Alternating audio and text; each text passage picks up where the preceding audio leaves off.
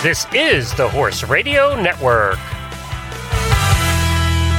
What a beautiful day for horses in the morning.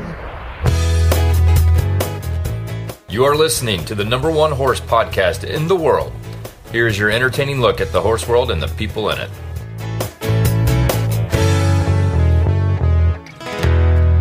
Wednesday morning, everybody. I am Glenn the Geek in Ocala, Florida. And I'm Jamie Jennings in Norman, Oklahoma, and you're listening to Horses in the Morning on the Horse Radio Network for February 24th, episode 2627, brought to you today by State Line Tack. Good morning, horse people. It's Wednesday morning. That means Jamie and Glenn are back to talk horses with all of you. Well, let's be honest. Jamie talks horses. Glenn is just here to hassle Jamie. Enjoy the show. So true. You say that every week. Hey, everybody. Thanks for joining us today. If you've never lived in the Northeast, probably from Tennessee up in the Northeast, you have never experienced something that happens every 17 years.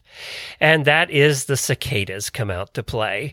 Now, this year is cicada year. They've been hiding since 2004, and we were in Maryland then, by the way, when the cicadas were out, and it is an experience. Now, a cicada is basically a locust, and it's about 2.5 inches in length, and it has a 3-inch wingspan. They are huge. And they're emerging soon. They're going to come out soon to lay their eggs in trees. And after the eggs hatch, there's going to be 4 to 6 weeks later where they're going to spend 2 to 4 weeks, this is in late May and early June, courting, mating, flying, and driving people nuts. Because they are loud. I mean loud. Plus they fly into you and they're just everywhere. It was to the point, the one time that a certain cicada came out, we visited Kentucky and we went to Shaker Village. I don't know if you ever went there when you were in Kentucky, but it's a beautiful old historic place where the cicadas were out. When you walked along, you crunched them because they'll lose their shells and fall on the ground. And you'll go out riding your horse and you'll hear crunch, crunch, crunch because they lose their shells and the shells are crunchy. Oh, so you're not stepping on live bugs? Well, or the dead ones. Carcasses. Yeah, both. You get both. But they crunch when you step on them, or when you take your bike out, you'll just be riding and crunching the whole way. There's that many of them. They come out by the millions. I feel like there's some every year, but like this is like these are the big years. So they're the big ones. They're the big in size ones. So there's about 14 states. Apparently the temperature reaches 64 degrees is the magic number. And then their offspring, once they're done doing their thing for 2 to 4 weeks, they'll go back in the ground till 2038. So I thought, what did they just like? Are they like a bear? Do they hibernate, and then come back 17 years later? Yeah, what are they doing? They apparently eat. They feed on sap from roots and plants. So they're underground eating and doing their thing. There's lots of crap going on underground that we don't even know about. That's pretty gross, to be honest. Right? Yeah. So there you go. That's coming up this year for everybody that lives in the Northeast. We have a mole underground that you can all of a sudden, there'll be like a little like risen patch of dirt through the pasture. And we can't figure out how to catch it. I mean, you can't. Well, didn't you have a farm that had a big problem with that? Those were gophers. Gophers I'm an expert at. Yeah. And we still have some here every now and then, and we can attack them. And we're well suited to catching gophers now. We're educated. Long time. We know how to do it. My God. If we had the time to go back and put all your gopher stories together into one episode, it would win awards. I mean, when we moved into the house in Arizona, it was tall grass. And once we mowed it down, we had to call in a specialist, and he was like, "You have thousands." I'm like, you know what? I think I caught them all. Just so you know, boom. Stone Cold Killer vegetarian. Stories were hilarious. It just reminded me of Groundhog Day, or not Groundhog Day. Caddyshack. It reminded me of Caddyshack. Yeah. That every was day life. You came in to talk about it. It was Caddyshack all over again. And I think at one point you did get dynamite and try and blow them out. We did lots of things. Our Equiderma guest of the week is mounted shooter Carrie Wilburn. She'll be joining us today. Dr. B is also joining us. He's going to talk about frostbite in horses. I said a little too late for some of us. It'll get cold again. I said to Jennifer after that cold spree, I said, we got to talk about, do horses get frostbite? So she did this interview for us. And some weird news, and we have a crappy list also coming up today. Actually, my list is kind of good. We're going to talk about the 10 top dog breeds for the barn. So we're going to talk about that today, too. We're going to see if we agree with the list. I found the list. We'll see if we agree with the list. But before we get to Daily Winnies, we have an auditor that's been around with us probably since the beginning of auditor time, and her name is Angela Bailey. And she had a hard day yesterday, and I just wanted to tell her that we're thinking about her. And we're going to keep you on our thoughts today. So hang in there, Angela. All right, Daily Winnie time.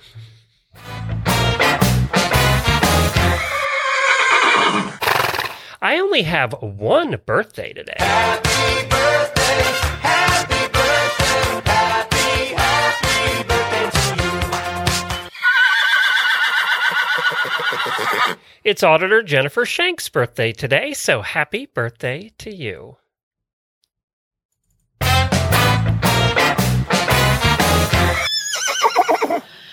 Oh my gosh, I have been on an adventure, Glenn. So some people might not know, but I have a bit of a side gig. And of course it involves horses, but it's helping people find horses. I was wondering what the side gig was. I wasn't sure where you were going with that. An equine agent, if you will. And I was contacted by a family in Oregon who has been looking for a horse for quite a long time. And their trainer is not focusing enough time on finding them a horse. And so they contacted me. They were referred to me, and I found him a horse. And let me tell you, it's fun to shop with the budget. Not gonna lie. So you mean with a good budget as opposed to a low budget? Usually people contact me when they're like, "Hey, I need a diamond in the rough because I have a $1,200 and I need a prelim level event horse." Like ridiculous stuff. So. But anyway, they contacted me, and I have looked at horses all over, and then I finally was sent a video of the child riding, and I found a horse, Glenn. I found a horse, but I am supposed to be the buyer's agent for this horse, and I have no idea what I'm doing once we get the horse vetted. The horse is getting vetted tomorrow in London. Are you going over to supervise the vetting? They won't let me over, otherwise we'd be over riding the horse. I'm surprised they're even allowed to do vetting right now. Yeah, they're going to vet the horse in London tomorrow. But then it's like, how the hell do I get the horse to the U.S.? And I'm supposed to be the facilitator for this, and I've never done that. So if anybody out here has experience in importing horses to the United States, I would really appreciate an email, jamie@horseradionetwork.com, because I have no idea who to go through what. And so I asked her, and I said, "Hey, you sell a lot of horses. What are some things you would recommend?" And she's like, "Oh, no, usually the buyer does that." Crap. You need to talk to Kayla. Kayla does this all the time over there. Oh, yeah. See, there you go, Kayla. I'll be emailing you later. Kayla's going to be on the show tomorrow. She's doing the sales and breeding episode tomorrow. So you do need to talk to Kayla. Kayla can guide you. Okay, well, that's good. Anybody else, too, if you have experience importing a horse, to go from London. And you know what's funny is I had talked to Jennifer, your lovely wife, and Kayla about horses in Ocala, because there were so many horses. Like every event, I needed a novice event horse. And every horse in the world that's for sale, that is a confirmed novice event horse, is in Ocala. And I was like, I can't shop in Ocala. I can't send a horse on a trailer from Ocala to Oregon. It's just not fair. That's a long way. And so what do? I find one in London. Because that makes a lot of sense. But at least they can fly over to the West Coast, right? Yeah, exactly. The flight is actually easier on than sitting in a trailer that long. But I was like, oh my God, I can't find a horse. I've been looking. And so London, cheerio. All of our listeners in England, I'm I'm buying. If you have experience west of London with any horse sellers, please email me and I'll tell you their name. But I actually checked online. This person has amazing reviews as far as being a horse seller and things like that. So I contacted her and I was like, hey, I'm looking for this. And she's like, oh, perfect. Here's the one. And I'm like, oh my God, it is the one. So anyway, I'm about to be importing a horse. Hopefully it passes. You. You're becoming so international. I know this is going on the resume, Glenn. I import horses internationally for clients. Look at me. Put that on my business card. Join us tonight at 7:30. We're having the next Stable Scoop Roundtable, and our panelists tonight are Mandy Flanders, who is host of a brand new podcast coming to the Horse Radio Network called the Lead Line Podcast. So you're going to meet her tonight. She's been around our shows a long time. Debbie Laux. You know her, host of Horsemanship Radio. She's joining us, and auditor Rachel Walker is joining us as well. She's representing the listeners tonight. And our topics include how to creatively market your horse for sale, racing horses at 2, and the use of whips in racing. Guess who recommended that one? And should both be abolished. Debbie wants to talk about that tonight. That should be a lively conversation. And managing costs of having a horse. What's necessary and what's not. I feel like that's just a useless conversation because you're all going to buy what you want anyway. I want all the things. Exactly. So I just feel that's useless. Speaking of, by the way, you can see that 7:30 tonight Eastern Time. Just go to the Horses in the Morning Facebook page or Horse Radio Network or Stable Scoop. We'll have it on all auditors. It'll be on your page too. So it'll be in all those places. But speaking of buying things, if you go to statelinetack.com right now and check out, they're having a saddle pad sale. And it all is of the things that you need many of. Many of. This is a Western saddle pad sale, and they have 10 pages. There's 452 of them on sale. Yes, you think English have a lot of pads? Ain't nothing on what the Western people have. Really? They have, and theirs are prettier. I'm just saying, theirs are much prettier than ours, and expensive. Western pads can cost a lot of money. So they have them on sale right now for 20% off. I'm looking at an Impact Gel right now that's marked down 20%. They have a bunch of gel pads right now. Toe-clat pads marked down to $89, and toe-clat pads are a lot higher than that usually. Diamond Wool Endurance pads right now marked down 30%. It just goes on and on and on. Whether you want square pads or you want shaped pads, whatever you need, they're there, as well as they have the acrylic saddle blankets that everybody is so familiar with that you buy, kind of like we buy our cheap saddle plaids and use them by the thousands and then just throw them away. They have those marked down to $16.70. So, and with a multitude of color choices, you can check them all out at statelinetack.com. For you people with the saddle pad fetishes, it's your day. Well, now it's time for our Equiderma Guest of the Week. We have Carrie Wilburn joining us. She is a level 4 mounted shooter. By the way, that means she's really good. And she's also interesting in many other ways. She's a major with the Lexington Fire Department. Yes, Lexington, Kentucky. She's a certified personal trainer. Probably means she's in shape more than us.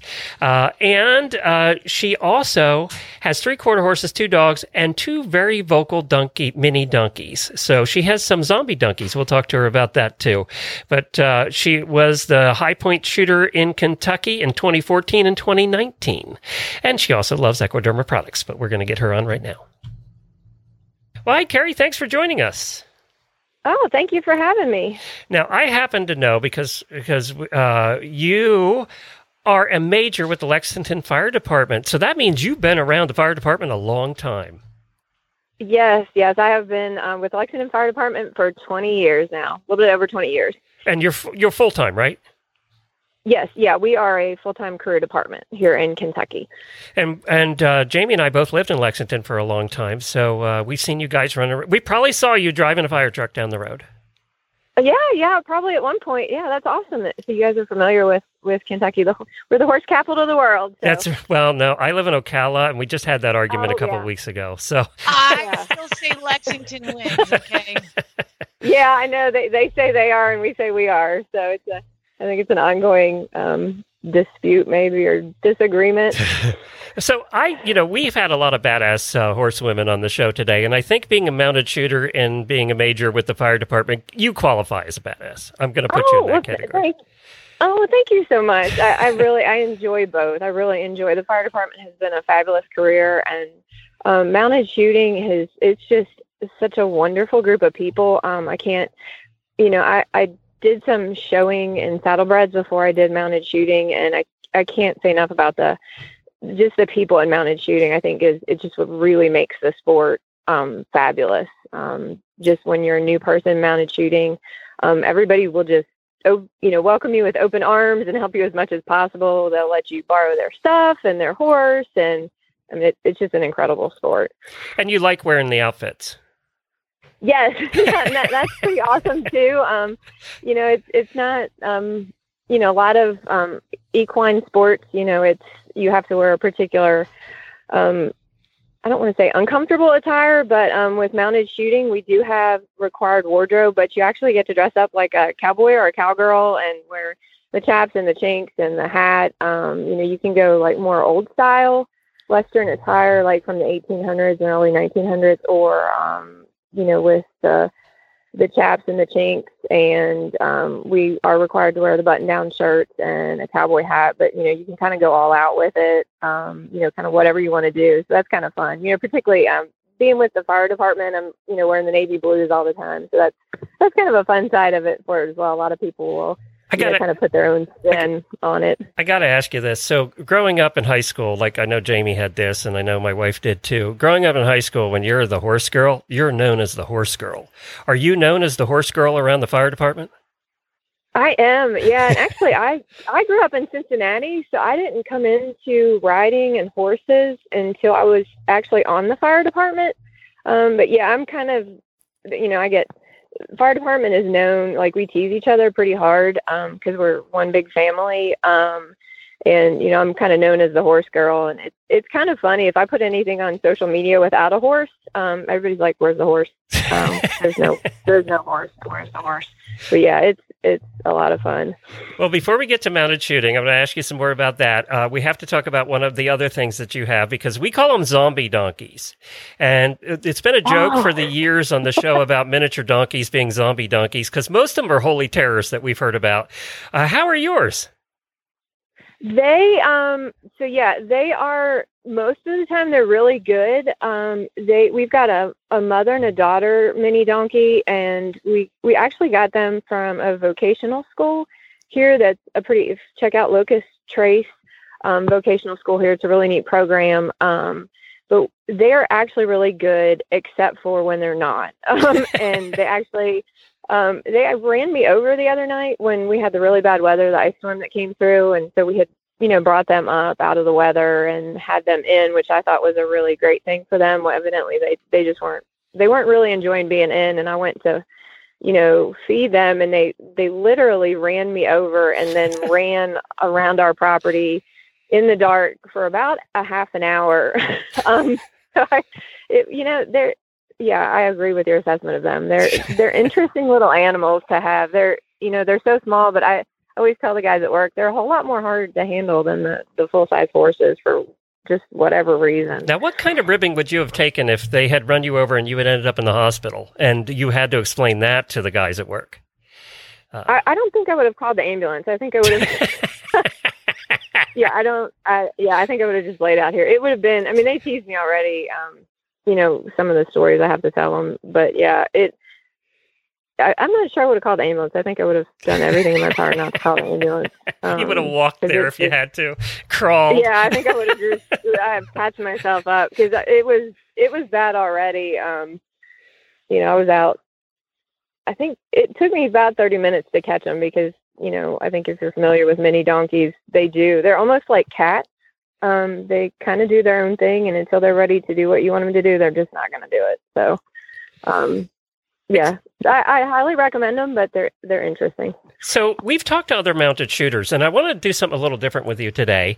As a matter of fact, Tammy Sarance. Everybody in mounted shooting, I think, knows Tammy. She used to be a host of one of our shows for years, and Tammy showed up at our house. I met her for the first time. She had brought the horse trailer up to the World Equestrian Games in Lexington. That's where I met her for the first time, and she said, "Come in here." And we went into her living quarters horse trailer, and she was pulling guns out of the oven, underneath the couch, out of the shower. She just didn't even remember where they they all were. It was crazy because she'd been sent so many guns to use because she was a world champion. Yeah. Yeah. How does a tournament work? So how does the actual tournament work? If you're going to a day, how's it work? Yeah, so I would really encourage anybody that's new to not be intimidated by that at all. And I think, a lot of new people, getting into something, if you see like an event, if people go to cmsaevents.com, you can see all the events that are being hosted in your area. And, one thing, we welcome spectators, so go and show up. But basically, with a mounted shooting event, they're typically a one-day event unless it's like a large state competition or regional event. So, the start times are usually earlier in the morning, and there's always a safety meeting, obviously because firearms are involved. We do shoot blank, so it's safe to spectate. The embers, the black powder and the embers from the firearm only go a certain distance. So I've had that question before, like, oh, is it safe for the spectators? Yeah. It's a different situation. Kevlar vests for the spectators are not required. No. Yeah, it's not required. But basically, there's always warm up time, and then there's a safety meeting, and then there's actually 6 levels. So if you're a new person, you would be competing against other new people, and then there's typically 4 stages, what they call stages, and so we have 86 different patterns. So it's not like barrel racing where you run the same pattern every time. So you could run completely different patterns every day. And a pattern all year consists long. of 10 balloons that you have to shoot, right? Mm-hmm. In a certain order. Yep, in a certain order. So there's typically, you have 2 single action 45 long Colt firearms, and you shoot 5. The first 5 are considered the random part of the pattern, and they can be, an S-shaped zigzag, or they could be, in a big U shape. And then you would, use 5 rounds on those, and then you have to exchange one gun for the other gun. And then typically, but not all the time, the other ones are in a rundown. If it's just a straight line and you're just flying toward the gate, basically. Yeah. Yeah. So for most events, you'll have 4 different opportunities to go, which is kind of nice. So you can make a whole day out of it. And so one, like if it's a Saturday and a Sunday event, Saturday is freestanding and Sunday is another day. But the nice thing is, if you're a new shooter and you show up and you're like, hey, what's going on? I guarantee that somebody will take you and walk you through it. I 100% guarantee it. And particularly, like, say you show up on Saturday and you say, I'm interested in getting into this sport. Can I come tomorrow and bring my horse? Somebody will offer to let you borrow their chinks and a shirt and a hat and guns and a holster. I absolutely guarantee it. And so that's the nice thing, is that, if you're interested in getting into the sport, you could, find an event in your area. You could show up on Saturday, kind of get a feel for what goes on, and then, come the next day if it's something you think you would like. And so that's, like I said, it's a really nice thing. It's also nice, I think, for a lot of people, if you're employed full time. They're typically on the weekend. Sometimes there's Friday, Saturday, Sunday events, and some of the major events do go throughout the week. But it's also nice the way they're scheduled. You can have a full-time job, you can have a family, you can have a career, and still kind of work it in with other things. So, and I know that you also do, I don't know if you personally do, but I know that one of the things Tammy did also was the pistol rifle combination, which I always found fascinating. Yeah, I don't do it with my current horses. I actually had another horse that I did. I didn't do rifle, but I did shotgun. Okay. And so that's a lot of fun too. Where in that situation you do the 5 random, and then instead of doing the rundown with the pistol, you actually do with the rifle, you do the 5 rundown. Still the 5 rundown, but you do it with a rifle. With the shotgun, they do it in clusters. So you'll have a cluster of 2 or a cluster of 3. So you still shoot 5 balloons, but you do 2 shots with the shotgun. So I've actually done the shotgun. I've not done the rifle. And this is all while steering and with one hand, Mm-hmm. or steering with nothing. Basically, Mm-hmm. yeah. I just think it's fascinating. And you have quarter horses. Do you find quarter horses usually do the best with this? A lot of people do use quarter horses. The horse I actually started on was some random mixed breed gaited horse. So I think unlike a lot of other, competitive areas in the horse world, there's no restrictions. One of my good friends actually competed on mules for a long time. And her mules, they're awesome. I think any equine that will let you shoot off of it that you can ride and navigate through the pattern is great. So, I've seen people shoot off of draft horses, and at the time when I first started, I had a paint horse and I had this gaited horse, and the gaited horse just took to it. And he was actually a lot easier to shoot off of because, he didn't have that up and down motion you get with a lope. He was just completely smooth. So, being a new shooter, I didn't have to really contend with as much movement. So, I think that's, having a horse with a disposition that'll take to it, is kind of more important than necessarily the breed or anything else. I think, the upper levels a lot of times kind of gravitate toward the quarter horses just because of the speed and their agility on the turns. But, I've seen people riding, appendix thoroughbreds and, Appaloosas and, all kind of different breeds. Okay, cool. Well, before we let you go, let's talk about Equiderma products a little bit. What's the product, if you had to pick one, and I know everybody uses multiple Equiderma products, but if you had to pick one, which one would you say is your favorite? Ooh, yeah, it is hard to pick one. I love all their products. I use the zinc oxide paste a lot. Obviously, like right now with the weather being what it is, but I use it a lot year round. My main mounted shooting horse, Smarty, she has a lot of issues with scratches, and then she's just a little bit high maintenance. And so I find that I use the zinc oxide paste. It's just kind of my go-to product. I actually use it a lot for just preventative on her for scratches, and then just protective. She actually has some white areas on her nose, so I actually use it almost as a protective kind of coating on her nose. She's just kind of a sensitive, high maintenance horse, so that's kind of my go-to product. The good ones always are. Yeah, I use the skin lotion a lot too. Those are the two that I reach for consistently. But yeah, that's my go-to product though. And I know a lot of the other guests we've had on have also loved the zinc oxide paste. I just want to note that that's apparently out of stock right now due to COVID. They're having time getting it in. However, it should be restocked very soon. You might find it at a store at one of the retailers, but at equiderma.com, they're out of stock, but they should be getting it soon. They wanted me to let everybody know that. Okay. I think that's great. Their products are great. You can find them all at equiderma.com. That's where you go to find them. And obviously, they have a lot of loyal users. We've been having guests on forever, and you guys all love their products. We use them here, too. And the zinc oxide paste here, we live in Florida, so scratches are an issue. They're something we deal with all the time. Yeah. Well, this is great. Thank you for joining us. We really appreciate it. I'll let you I know you're at work, so we'll let you get back to work so the guys can tease you some more. Thank you so much. We'll hope to see you. I appreciate the opportunity. This is a lot of fun. Hey, we're coming into Lexington. We're doing a road trip in August. I got to go visit you at the fire department. We need a ride in a fire truck, Jamie. That's what we need. Yeah. Absolutely. Give me a call. I would love I've always wanted to do one of the hoses. Will they let me touch a hose? No, don't let him near anything in the fire department. Especially if I can make that happen. Yeah, just text me. Let me know when you all are coming in. We're doing this, Jamie. We are so doing this. We can make it happen. Yeah, we can actually. Yeah, let me know. I bet you we could try mounted shooting too.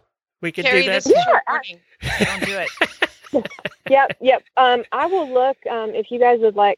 I'm pretty sure we have several mounted shooting events in August. Cool. We've got clubs here in Kentucky and then right across in Ohio as well. So. All right. Well, I will make all that happen. I'll be in touch. All right. Glenn is not qualified. Thank you guys so much. So you run the hose or hold a gun. Okay. Give him neither. Thanks, Carrie. You guys work that out amongst yourselves. I can make it happen. Jamie's breaking up. We have to go now. Thanks, Carrie. Bye, Carrie. Okay, thank you all. Bye-bye. How cool would that be? We got to do that. You need to get over this. You need to try mounted shooting. Glenn, when I shoot a bow and an arrow, yes, I have done some mounted archery. And if I have the arrow in my hand and my left hand and the bow in my right hand, it's not going to shoot. It's not just going to go off. If I hold a gun, there's potential. It's just going to go off and fire. Actually, theirs are tougher because theirs are the kind where you actually have to cock it. It doesn't matter, Glenn. So it has to be cocked first before you do that. It never just shot out like that. I think they would actually have you shoot it a few times on the ground before they put you on one of their horses. Maybe a mini donkey. How about you would do it on a mini donkey? How about this? I will do it 100% right after you do. Okay. On a mini donkey? We're going to do the mini donkeys? Right after you do it, buddy. I'm in. All right, let's go to our next guest. But we are definitely visiting the fire department when there. It'll be good for pictures. So she sounds like a lot of fun too. So thank you to Equiderma, equiderma.com, for bringing that guest on. It was terrific. Dr. B is one of our regular guests here on the show. He's also out of Lexington, Kentucky. It's Lexington, Kentucky Day. It's Brian Waldridge. That's because it's the horse capital of the world, Glenn. And I asked Jennifer to get him on the phone, and he couldn't come on right now, so she recorded this interview. But this is him talking about, do horses get frostbite, and what do you do about it? It's time for the Horses in the Morning Horse Health Report, when our intrepid hosts, together with an unlucky member of the equine veterinary trade, attempt to inform, enlighten, or terrify horse owners everywhere into funding a Kickstarter campaign to mass-produce Kevlar-coated, bubble-wrap-lined equine products. And now, let's chat with Dr. Brian Waldridge about frostbite. And here I am with Dr. Brian Waldridge, known by a lot of the horse world as Dr. B's Bluegrass on Facebook, a veterinarian from Central Kentucky who has this really cool Facebook page that he puts all kinds of interesting posts on about his many adventures there in Kentucky as a horse vet. Welcome back to the show, Dr. B. Oh, thank you. Thank you so much for asking me. Today, as we record this, the entire United States seems to be well and truly frozen. So I thought it might be timely to chat a little bit about frostbite, because horses can get frostbite too. So maybe we should start with, what is frostbite? So frostbite is really the effects on the body, and usually it's the extremities. So the places we worry about are the ears and the feet, and occasionally the tail. The extremities of the body where there's less blood flow, so those spots are more sensitive to cold damage. And when cold damage occurs, it can both actually freeze those cells, but also it damages the blood vessels, so there's less blood flow to those areas. And that's why sometimes when you add a sequela of frostbite is, excuse me, that you'll see skin sloughage and changing colors of the skin where it looks like a burn, turns blue or turns black. So is frostbite literally frozen? So if a horse, or a human for that matter, has frostbite on the tip of their ear, is that actually a frozen ear, or is it a little more complex than that?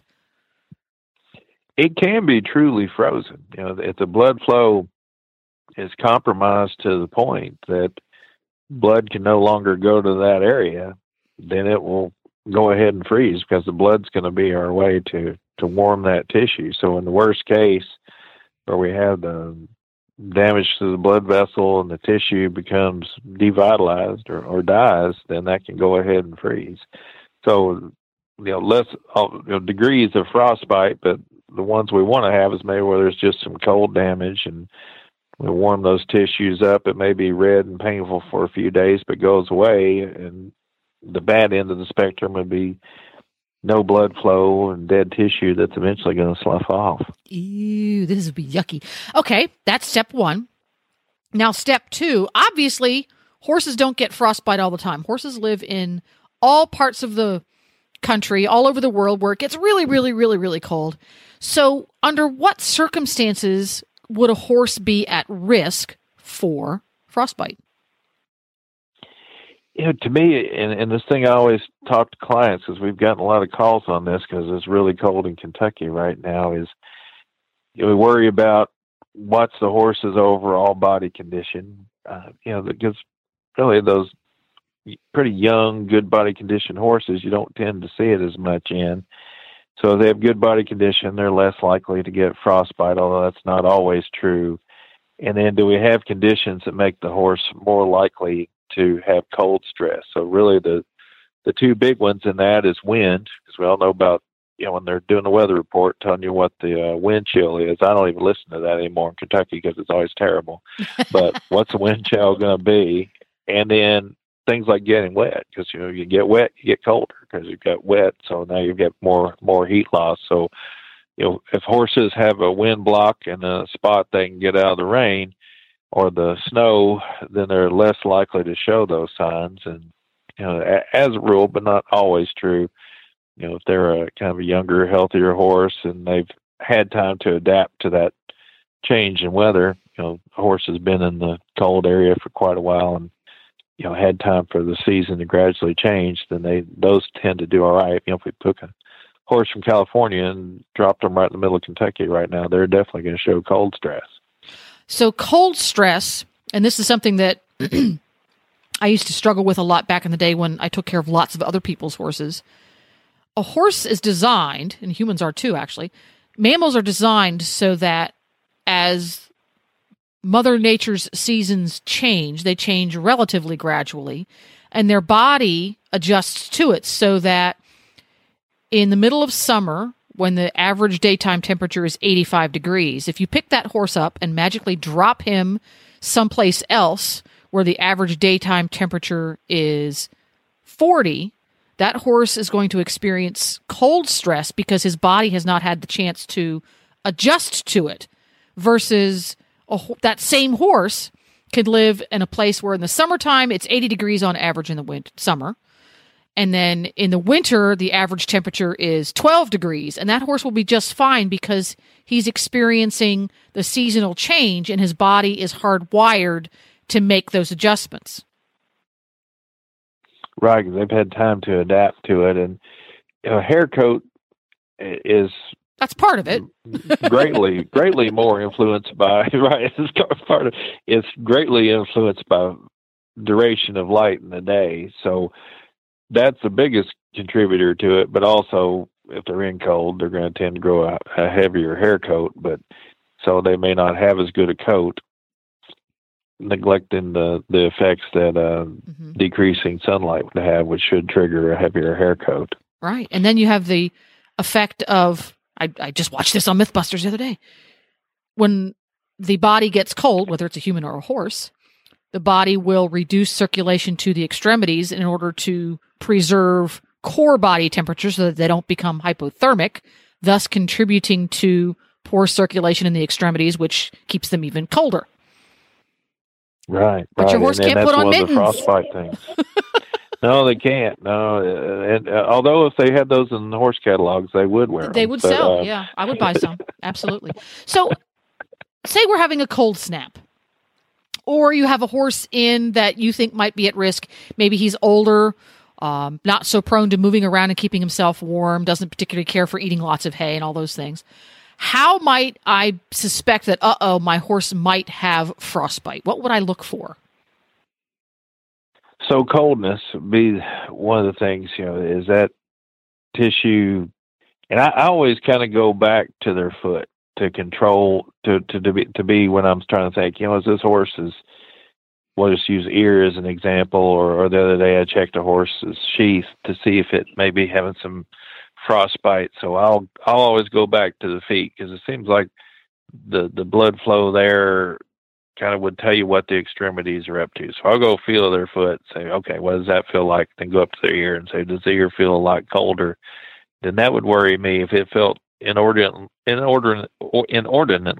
I shouldn't use such high words with more than two syllables, colder from the ear to the foot, I think, well, that's a little bit worrisome, because he should be maintaining that blood flow better. And then is there pain? When you feel that area, is the horse painful? Because with frostbite, they're generally going to show those two things where, if it's just a cold day, it may feel cold, but the horse shouldn't show any pain. You may see swelling too because of that decreased blood flow. The fluid can't get back into the circulation. So you go out. And color change. I should say color change. Which is harder to tell on your horses. So whenever you're going out and it's a frigid, nasty weather, you're worried about your senior citizen, and you go out there and you go, oh boy, his ears are very, very chilly, and he is unusually upset about me fussing with his ears. He usually doesn't mind.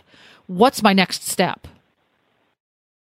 Well, then we got to decide, can we bring the horse? If there's a worry of it and the horse is showing discomfort, then how do we get them out of the cold? So do they have a windbreak, or are they wet where they need to come in out of the weather?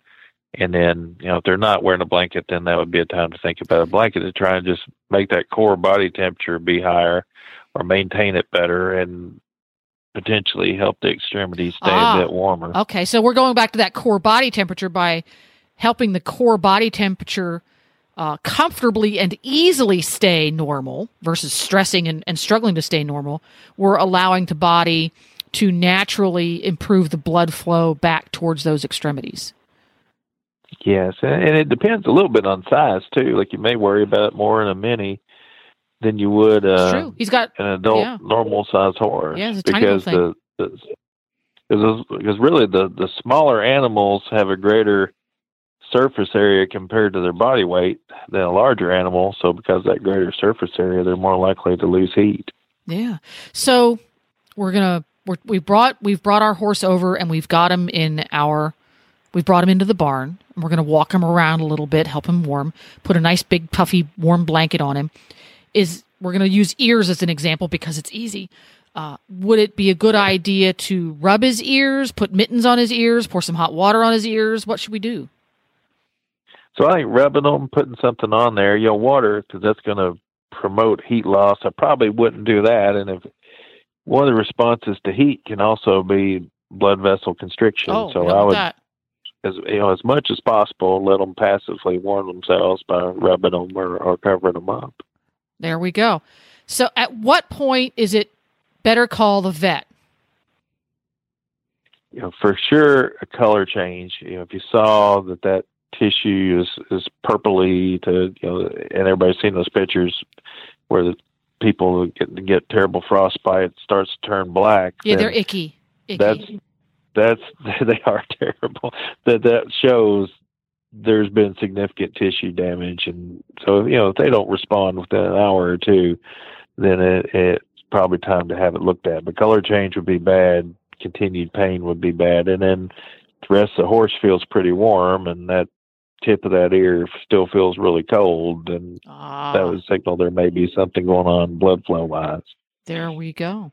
Very interesting. So bring him in, help him get that core body temperature comfortably and consistently back to normal, and make sure he's got some forage and plenty of hydration. Can dehydration play a role in susceptibility? Well, it sure can. It would.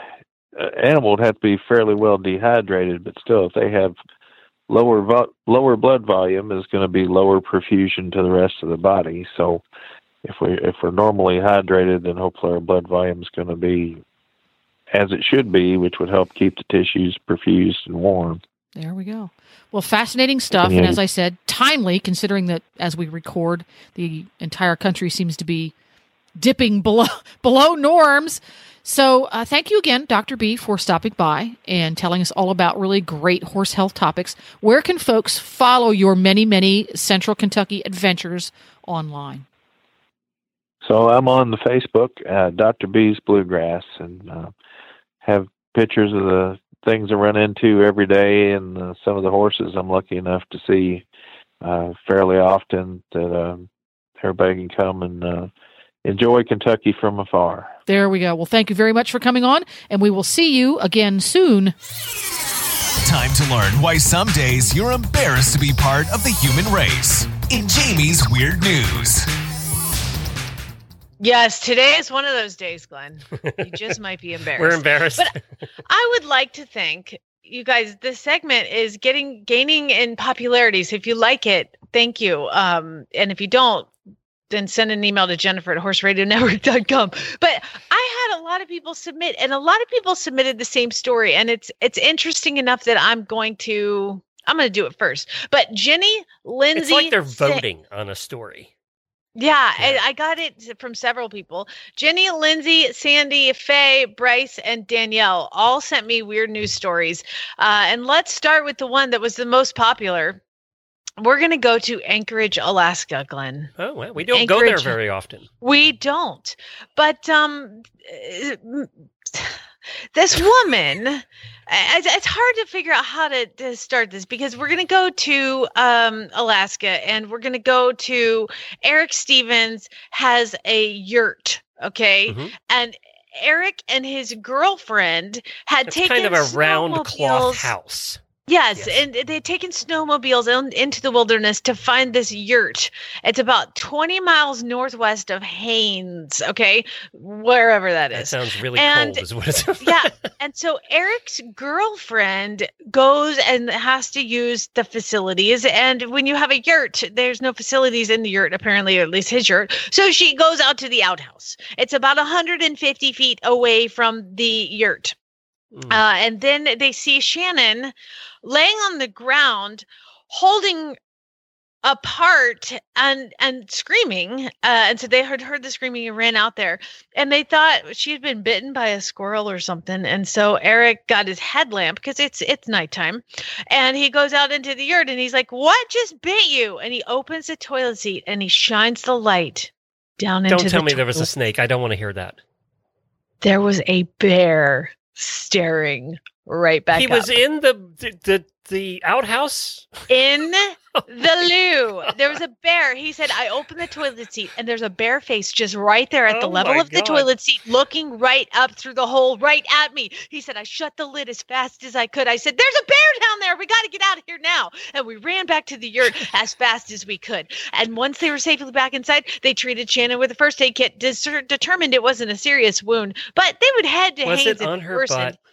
It was bleeding, but it was not super Was it bad. the bite on her butt? Yes! Oh my God. Yes, and the Fish and Wildlife, but they're saying it's like a nice warm home, I mean, for the bear.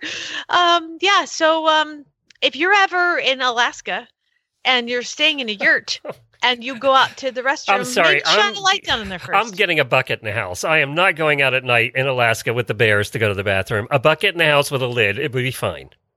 It'll work.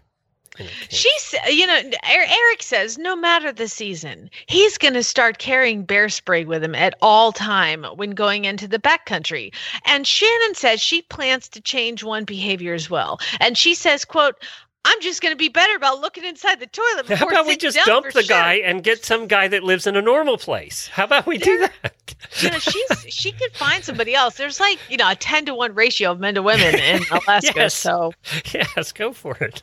you could do a little better. All right, now we're going to go to a weird, disturbing story. I hesitated to tell this story because it is weird, but it's kind of like disturbing as well. We're going to go to Phoenix, Arizona. There's a thrift store in El Mirage, and this family was going up and down the aisles shopping, and they see this kind of plushy glowworm. Like, it looks like one of those Teletubby things, but it's like a baby toy, and it's green, and it's got like little sections in it, and it's like a beanbag type toy, Yeah. And so this parent's like, "Oh, our little baby will love that." And they grab the plush glowworm and they take it home. And they decided to wash it and kind of inspect it, thank God, before giving it to their child, because there weren't beans in that beanbag. Those were pills. Fentanyl, which is painkillers. Oh my God, I was going to guess cocaine, but They found narcotics. It was hundreds and hundreds of dollars and somebody's in big trouble. They're like, "Where'd you put that damn Beanie Baby?" I brought it to I don't know. I Goodwill. can't find it. I did make a donation to the Goodwill. Oh my God. Okay, so we started in Alaska, then we went to Arizona, and guess where we're going to finish up with our last, not one, but two stories, Glenn. Florida. We're going to head to, let's go with Collier County, Florida, because a Florida couple, I might have done this. I feel like I did this one, but maybe not. You go into All Costco. the Florida stories start to sound the same. I know. I'm like, have I done this one before? Oh, no, it's just another Florida story. There is a couple, and they go into the Costco because, Costco has some really good deals on meat. And so they go into the meat section and they're looking around and they're like, what's better than buying meat? Stealing meat. So here's what they do. And if you've ever been to the Costco meat section, which I don't frequent all that much, but I have seen it because you can see it from a mile sell away. The meat in large quantity packs? Very large quantity packs, Glenn. And they also have a very large variety of meat. And, this couple was like, oh my God, I really want some lamb, but we can't afford lamb. So I'm trying to find it. Vito Gentile, 76 years old. Oh my God, they aren't young either. And Lucrezia Gentile, they decided they were going to just take what they wanted. And so Vito said, Lucrezia, baby doll, open up your purse. So she opens her purse and he stuffs a giant rack of lamb. How big is that purse? Into her purse. It must have been pretty big because then Vito was like, Lucrezia, I know you're still holding your purse, but come over here because I'm going to put some halibut in it. And so he took a giant thing of halibut, expensive taste folded this guy it has. in half. Yeah, right? And it gets better because then he's like, Lucrezia, is your purse full? And she's like, yes, my purse is full. I cannot carry anything else in my purse, Florida. So I can't carry nothing more in my purse, Vito. And he's like, well, come over here, Lucrezia. And he grabs a crab.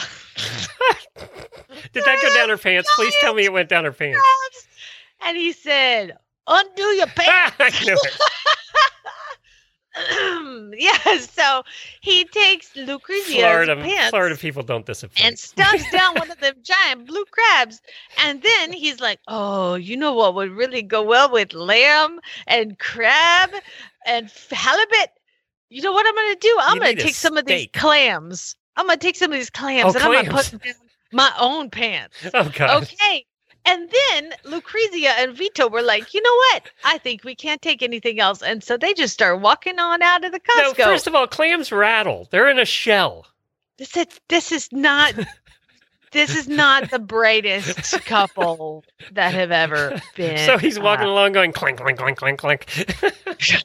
How many clams? Are they in a bag? Do they usually come in a bag, yeah. But there's usually like a dozen. It would make him look like he's well endowed. Let's just put it that way. Well, it didn't work because they were stopped. Deputies stopped oh, you know what? These people, Lucrezia and Vito, actually are snowbirds, and they live part-time in Florida and part-time in New York. And they walked through the store, and they did purchase some items, and they paid for them, and then they left. They went through the checkout with the clams in his pants? Yeah, they did. And Lucrezia must not have opened her purse because there's some stinking fish in there. And so they go through the line, they pay for their items, and then they shuffle on out. And at that point, they are stopped by deputies and arrested. And all of that lamb and crab and halibut and whatever else, that was $150 worth of meat. Lucrezia and Vito stuffed. Well, if you're going to steal stuff, take the expensive stuff. Don't take the cheap chicken. You don't want to steal chicken. Nobody steals ground beef. Right, exactly. 80%, 80-20 ground beef. Well, you could have done better, Lucrezia. Get the halibut. And we have to finish in Florida, as we do. But we're going to go to... say about the last one, that was the oldest Florida man we've ever had. It was the oldest one. I don't know. I mean, that's the oldest active criminal, that was stealing things, not doing weird things like walking down the street, naked, yeah. Get naked. So now we're going to move over to Jupiter, Florida. How close is Jupiter to you, Glenn? Hours. You know what? It's east of Loxahatchee. Yeah, so it's several hours. It's more down there where Jemmy lives. Well, Joshua James, if you look at his mugshot, he looks like your everyday, average, full head of hair, normal, criminal. All the teeth having 23-year-old man. Boy, man, child. Well, he was, there's really no word onto why he did this other than maybe he thought it would be funny. But a Jupiter, Florida man was arrested, Glenn. He went to Wendy's and he goes to the drive-thru and he's like, yeah, can I get me some Wendy's food and a drink? And so he pulls his car around to the window, and the lady opens a window, and the server hands him a drink.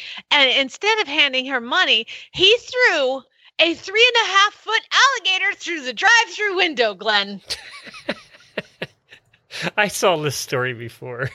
I have so many questions. Everybody's seen this story, but it came out like last Thursday. That's just a baby one, though. Just a baby. I just think that a 3.5-foot alligator is not a baby. They come out of eggs, Glenn. It can't be that much of a baby. So he was actually charged, get this, with aggravated assault with a deadly weapon. Illegally possessing an alligator, second-degree larceny, and petite theft, according to Palm Beach Sheriff's Office. Did they scrub his order? Is that what happened? It didn't say that they screwed his order. It just said he just did it. Because I felt like doing that a couple times when they've screwed up my order. Well, you and Joshua James can spend a lot of time together in the Palm Beach Sheriff's lockup. So, and again, he looks normal. Like he still has. He doesn't have tattoos on his forehead or anything. There's no face tattoos. I mean, I don't mean to no offense to those of you that have no teeth and face tattoos. Face tattoos. I mean, I'm sure all of you are listening right now, and I'm not trying to insult you. I just am surprised that a man that would throw an alligator through a drive-through window would look so normal. I think we have a lot of auditors with tattoos, but I don't know of any with a face tattoo. I don't think I know of any. Mike Tyson is an avid listener to this program. How dare you? On that note. Thank you for weird news, and thank you for everybody who contributed to weird news. I love it. Jamie at horseradionetwork.com. I need a bumper for Crappy List Wednesday. We've been doing it for about 5 years, and I never did get a bumper for it, but I have a crappy list for you. This crappy list is out of a website. I'm not kidding. This is called wagwalking.com. Wagwalking.com. It's a dog blog. A website. Yes, it's a website, dog blog, and they did an article, and I want to see if we agree with this. Okay, so I haven't looked up. No, you haven't looked at, and you don't have to. It's okay. They did an article on the best barn dogs, and they basically went with two categories: a barn dog that's good for getting rid of rats and mice and things like that. I never had a dog that was good at that. And then they have the protective dog. So the dog that takes care of your animals, whether they're cows or horses or whatever, sheep. So that's what they have. Not the kind of dog you're going to walk in the barn. It's going to be like laying in the middle of the aisle and you're going to be like, get out of the way. Not the kind that we have. No. That's correct. These are actually useful dogs. Bella, the basset hound you can't lay. I'm sure Bella's out there protecting everybody from the wolves. So Australian Shepherd. Yes, that is very. They said Australian Shepherds are the most popular herding and protecting animals on farms around the world. And I would believe that a lot of our friends have Australian Shepherds, yes. Some kind of. They are great farm animals. Sometimes they help you when you don't actually need help. You had those, didn't you? I have always had shepherdy type dogs. Yeah. Zinni is an English shepherd, which is kind of an Australian shepherd border collie. It's the American version of that. And I just can't get it through her brain. She's the worst herding dog ever. You try to shoo something away. You're like, get away. She goes around the other side of them and sends them back to me. Here, go round up the bear and bring it back. I'm like, go, move on. She wouldn't do good in a yurt either. No. You want the bear in your bed? Okay, I can bring him. I often wondered why Jack Russell Terriers were so popular with horse people, because basically they're bonkers. Most of them I've ever met are bonkers. They're all over everything in the house, countertops, tabletops, everything. I have a Jack Russell. I know you do. Let's hear It's number 2, by the way, Jack Russell Terriers. And they're basically good hunting dogs, apparently. They'll get rid of vermin and other creatures and keep the foxes out and that kind of thing. So does your Jack Russell Terriers ever been good at keeping the mice away? Oh, number one, I only have one, and that's because it wandered up to my house in Phoenix, and then I called the owners, and they didn't want him back. So, and of course, Jamie's like, "You don't want him? I'll take him." Let's Yes. What could possibly go wrong? He snuggles with Lucas, and Lucas fell in love with him. So anyway, he's a shorty Jack, which means he's like a miniature Jack Russell. So we're talking about double the nightmare, because now he's little guy with even little guy syndrome, even more. So he really thinks he's giant. But what he is good at, Glenn, is when brand new barn. Mice just know where the feed rooms are. You know what I mean? Mm-hmm. Like they just know. So when I go to open the tack room, I go, Tank, come here, Tank. Because his name is Tank, because he's tiny and he's a Jack Russell and he thinks he's a tank. So he comes over and he's like, Tank, I'm going to open the door. And I just I start to jiggle the handle and he starts to get excited. And then I open the door and whoosh, he shoots in. And if there is a mouse in the local area, I'll hear beep. It's really sad, but it's very helpful. Oh, he's that quick, huh? Oh my God. And he's like mostly blind and deaf. And he's like 14 and he's still, that's like his Jack Russells life have, goal. instead of 6 or 7 senses, they have like 25 senses. I mean, I'm not a fan of killing. I've already talked about the gophers on the show today, but the mice too, like, you know what? Again, like as long as you don't mess things up or scare me, you can live. But like you're messing things up, you're pooping all over my saddles and my pads and everything. It smelled like in the horse food, not good. Yeah, not good. Yeah, so I just go, Tank. Here we go. And I just open the door and she's That's gone. pretty good for a fat little dog with no legs. He is. Number 3 on the list is Australian cattle dog. We had friends that had Australian cattle dogs. They were some of the coolest dogs I've ever seen. Oh yeah. So they're some of the smartest dogs. They will do vermin. They do both of those things, protection and vermin. But they were some of the smartest. They're high energy. Yeah, right? high energy. Oh yeah. And most of them I knew wouldn't come in the house. They just didn't want to be. They weren't interested. They'd live in the barn because that's where they belonged. That's where they thought they belonged. And we had a dog like that. We had a barn dog in Pennsylvania that was a kind of a hybrid of something and something, but Houlihan was her name. She would not come in the house. She absolutely would not walk in the house. You could try and pick her up, she'd bite you. She slept in the barn with the horses. I didn't care how cold it was out. It didn't matter. She would not come in the house. And Chad would love her. Yeah, until the day she died. That dog it knew its job. Border Collie. And yes, I've had lots of friends that have Border Collies, and they're also some of the coolest dogs. And there are Snuzzle Bunnies, too, in the house. But high energy. You got to work them. They need a job. That's my favorite breed by far. Yeah. Danny's half Border Collie. I've had Border Collies forever. But they need a job, right? So they got to smart. work. They got to get their exercise in. Yeah, and like my last Border Collie, her job was me. Where is my mother right now? Are you in the bathroom? I'm going to sit outside the bathroom until I can just see you again because I need to know where you are at all times. That was her job. She would sleep at the floor next to the bed. And if I got up to go to the bathroom in the middle of the night, she's got to go with me. I was her job. But yes, I've had other Border Collies and that they just need something to do. And then I had another Border Collie that I taught 10 billion tricks to because she just had this desire to learn things. When I started Horse Radio Network, we had a girl that lived with us for a while, one of the working students who had a Border Collie that was more interested in sleeping under my desk than doing anything energetic. Oh, wow. Anomaly. Yes. The next one on the list is what Jennifer had and her family had while growing up. And that was an entire pack of German Shepherds. Oh, wow. They had German Shepherds, which I don't see too much on farms anymore. I think we've talked about the German Shepherd recently, but you don't see them a whole lot on farms anymore. We have a couple in the neighborhood here, but not many. I don't see them a lot. We have some across the street, directly across the street, and the mailbox is right in front of their fence. Oh, my God. I'm like, please don't get out.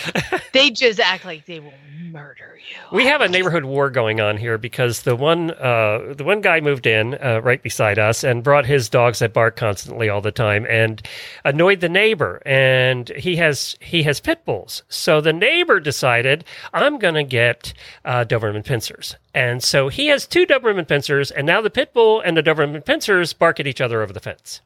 So that's a good time. So we've got Dobermans, 2 of those. We've got pit bulls and German Shepherds. Yes. Yes. Oh my God, I'd move. Then the next on the list, which are also really cool dogs, are Pembroke Welsh Corgis. So of course the Corgis. They're the cutest things in the world, but I do believe that they will shed for eternally. Yes, they do lose a lot of hair, but they are cute. Rat Terriers, again, kind of in the same family as the Jack Russells, right? So Rat Terriers are in there. And then next on the list is a Great Pyrenees. Have you ever met one of them? They are very common here in Oklahoma really? as livestock Yeah, because guardians. that's what they're great for. They'll protect it. I mean, they'll go after anything. And people are breeding them, mixing them with the Anatolian Shepherds. I don't know why, but I think the Anatolians have a little more aggression from what I've seen. Yeah, because these things look like giant fur babies, the Pyrenees. They're like white St. Bernards. Yes. They're so great. The Bernese Mountain Dogs. There's a cool dog. We actually had, Jennifer boarded at a place that had a Bernese Mountain Dog, and they are cool dogs. They are really cool dogs and loyal to a fault. I mean, they are loyal. And they will get rid of any predator. And then the last on the list, ironically, and Basset Hound. no. Basset Hound. No. Basset Hound, because that's They're the not greatest on the farm list. dog ever. However, this is hit or miss, and they talk about it here on the show once a month, is American Foxhound.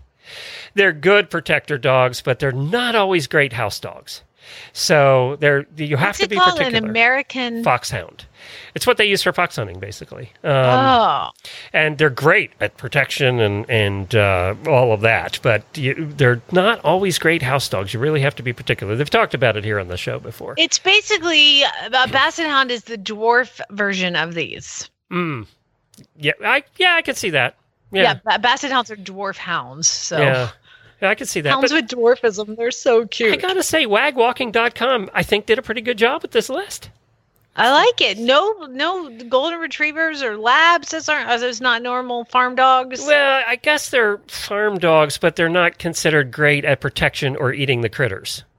You know? So these are more working farm dogs. But yes, Jack Russells and Corgis are the dog of choice at horse shows. You just see those all the time. Forever you have. Yep, that's been true forever. You're absolutely right. So My there, it little wasn't Jack such a Russell- crappy list today, was it? No, it was pretty good. I know Pretty I'm good. slipping. I'll find a crappy one for next week. Yeah, I really. have a crappy something for the auditors after the show. You have to hang around because we are talking about bridezillas after the show. There's been some new ones lists of demands that have come out from some recent brides that we have to go over. Because brides are getting crazy. They've always been crazy brides, but they're getting worse, I think, in modern days. The new generation of brides are more demanding than they ever have been in the past. So let's talk about that in the post show. Tomorrow, the Sales and Breeding episode, Kayla will be here with a special guest host. And also on Friday, we have Really Bad Ads, and we're giving away $400 in prizes at the end of next month. So get your ads into Jennifer at horseradionetwork.com. And don't forget, tonight, Stable Scoop Roundtable. If you have never joined us, it's fun joining live because you can comment and actually join in on the conversation. And that'll be on the Horse Radio Network Facebook page, Horse in the Morning Facebook page, Stable Scoop Facebook page, any one of those. And the auditors can find it in the auditor room. Please join us live tonight. Lots of good questions and topics we're tackling and lots of good guests. And you can find Jamie at... You can find me at Flyover Farm on Facebook. Flyover Farm, Jamie Jennings, certified Monty Roberts instructor. And she'll have more videos soon once her wing is improving. No, we have horse in training right now, and Abby's been great enough to ride him for me, and he's super cute. So now he's finally back to work. He was just boarded for a couple weeks while the snow was melting. Good. Well, I'm glad you're back to work and at least supervising. You're now supervising. You have a white hat. I'm doing a little too much, but it is what it is. Here's your surprise face. I'm actually surprised it's taken this long, to be honest. It just kind of hurts. Whatever. Pain will stop you from doing too much. That's true. It's a good equalizer. All right, we're out. Auditors, let's go. And auditors, thank you. If you haven't joined, a bunch of you joined, like 40 of you joined yesterday, the trip page, HRN Roadshow 2021. I did a post with the link, but if you just search on HRN Roadshow 2021, if you're east of the Mississippi and want to follow along on the planning, we're getting the auditors involved in all the planning of this trip. So we have a couple of new special things that we're trying to put together that are kind of big events. So we'll hopefully have some announcements about that soon. And it looks like we're going to have some trail riding riding adventures too, where you can bring your camper to a campground location and we'll all go out trail riding together and stuff. So a couple of the auditors are putting that together. So there's going to be some fun things on the trip in August. All right, let's talk about bridezillas. I think they're getting worse. I think the new generation of brides are just more demanding than ever. And this was posted recently, actually in January. This one came out, and this was a bride that had to postpone her wedding during COVID and wasn't happy about that, and then sent out the demands to the bridesmaids and the groomsmen. And these were the demands, 37 of them, that she made of the bridesmaids. And I want to ask you, we'll talk about these as we go through, but would you ever, we'll talk about this after, would you ever agree to be in a wedding where the bride was like this? So think about that for yourself, and then I'm guessing that most horsewomen would say, well, we're in a post show, right, would say, fuck you, I am not joining your wedding. So that's what I'm guessing most horsewomen would say. So, I mean, I'm imagining if somebody gives you demands, you knew that this was that type of person before. You know, so you probably put up with her crap for a long time. So these are the demands. This is what you have to agree to. I will not try to convince the bride to change anything in her wedding. That's demand number one. You have to sign this contract, by the way. I will not talk negatively about anyone in the wedding. Well, that's half the fun of weddings. That's what people do at weddings, is talk about each other. Wait, in the wedding or talk about like people? I think in the wedding or the reception or any time, you're not allowed to talk bad about anybody. So no talking negative about anybody. I think that's what happens at receptions. Is family that haven't gotten together for about 4 years because they only got together at the last wedding or funeral are now bad-mouthing each other at your wedding. That's what they do. I will not gain more than 6 pounds between now and the wedding. Wait, what? Do you have to weigh yourself at the time you sign the contract and then weigh in when you go to the wedding? So this is a contract that you have to sign. Yes. If you are a member of the bride's wedding party. Correct. And one thing is, from contract time until wedding time, you are not allowed to gain more than 6 pounds. I'm wanting to know if she has a scale there and she's weighing you when you show My up. thing is, who says something? Just so you know, I can tell you put on at least 5, so you better back down. I will wear only black or dark brown hair on the day of the wedding. Highlights may be accepted with prior written approval. Oh my God. No blondes allowed. No blue hair. No blonde. No blondes either. I cannot wear any lashes on the day of the wedding unless professionally installed. What? I have to attend the bridal shower and bachelorette party, fitting and rehearsals and wedding. Only time this can be missed is death or jail. Pregnancy over 5 months and some sickness with recent doctor's note. So you have to agree to go to all those things. If you're not going to go to all those things, you can't be part of the wedding. And you need a doctor's note if you can't? Yes, correct. Oh, my God. I'm out. I was out a while ago. This lady's a bitch. The bride, and I'm saying this because, one of our auditors listening to this might have had these demands, although I doubt it. I doubt any horsewoman's going to care about most of this. But I could be wrong, in which case they're now unsigning up for the auditor room. It all sounds like what I made my bridesmaids sign. Yeah, I'm sure you did. The bride will choose my makeup artist the day of the wedding. Well, that's normal, right? And they usually have a makeup artist there that does the makeup. So I kind of get that one. I will agree to wear the dress the bride chooses regardless of my own opinion, style, or color. Isn't that usually the case, though? Do you pick your own, or? Man, what they're doing right now is a bride will go and say, all right, you guys, I want you to get this color. Pick the dress that looks best on you. All right, so not all the same like they used to be in the old days. Yes. Yeah, right. And then, of course, when I got married, I only had one person in my wedding. And I said, hey, go get something at the store to wear. And she's like, well, what color? What kind? I don't know. And I was like, I don't care. Just get, pick something. And so she went to David's Bridal and she said, hi, I need a bridesmaid dress. And she's like, well, which one? And they were like, my friend Nancy was like, I don't know. She said, pick whatever. And they were like, I'm sorry, what? That's never happened. I could see Nancy too. She's like, I don't care. Just pick one. The less time I'm in the store, the better. Exactly. Oh, I love this one too. When is the only time as a horse person that you actually wear jewelry? I put on earrings when I'm going out and a wedding ring. Right. Exactly. When you're going out and doing something like going to a wedding, right? Well, one of the agreements you make is I agree not to wear any extra accessories, including items or clothing or jewelry, the day of the wedding, except my wedding ring or engagement ring. No jewelry. That doesn't make any sense. I don't know either.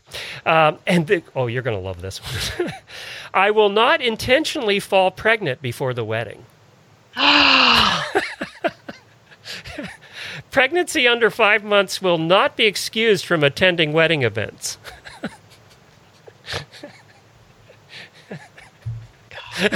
You're actually speechless. I'm out. I will support the bride in everything she chooses. So no matter what, it's okay. I love the next one.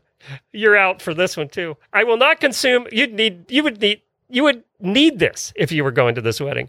I will not consume more than 7 drinks of alcohol during any event except the bachelorette party, where there'll be no limit. So no more than 7 drinks. You would need 7 drinks to put up with this woman. Yeah, but here's the thing: if I drank 7 drinks, you're under the table. I would be puking. I will not bring a date to the wedding or reception without bridal approval.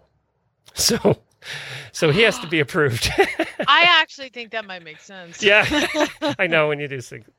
Everybody has that sister or cousin, right? I mean, my that brings. brother brought his ex-girlfriend, and he was like, "I just think I want to bring her just in case we get back together. What? Then she'll be in all of the wedding pictures." What? I shit you not, Glenn.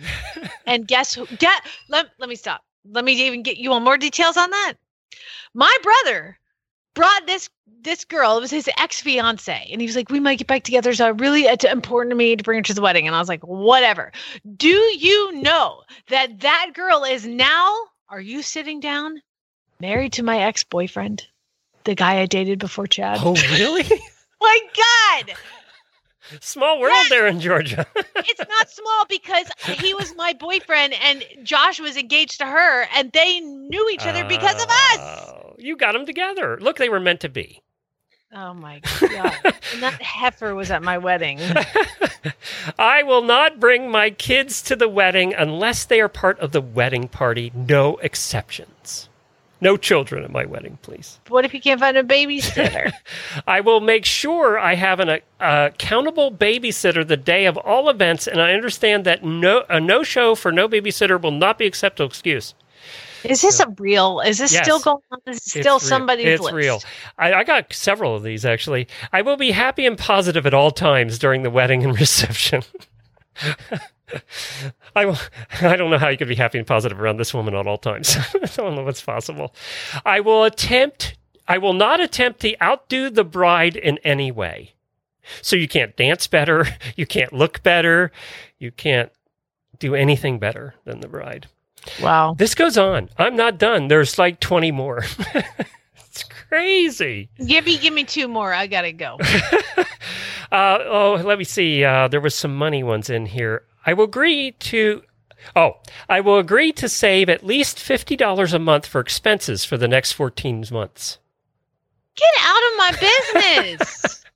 You have to have the money to buy all this shit that she's making you buy. And the last one, I will not drop out of the wedding party for any reason except for reasons that I approve of. Except for all the things above that I might not actually be able to do.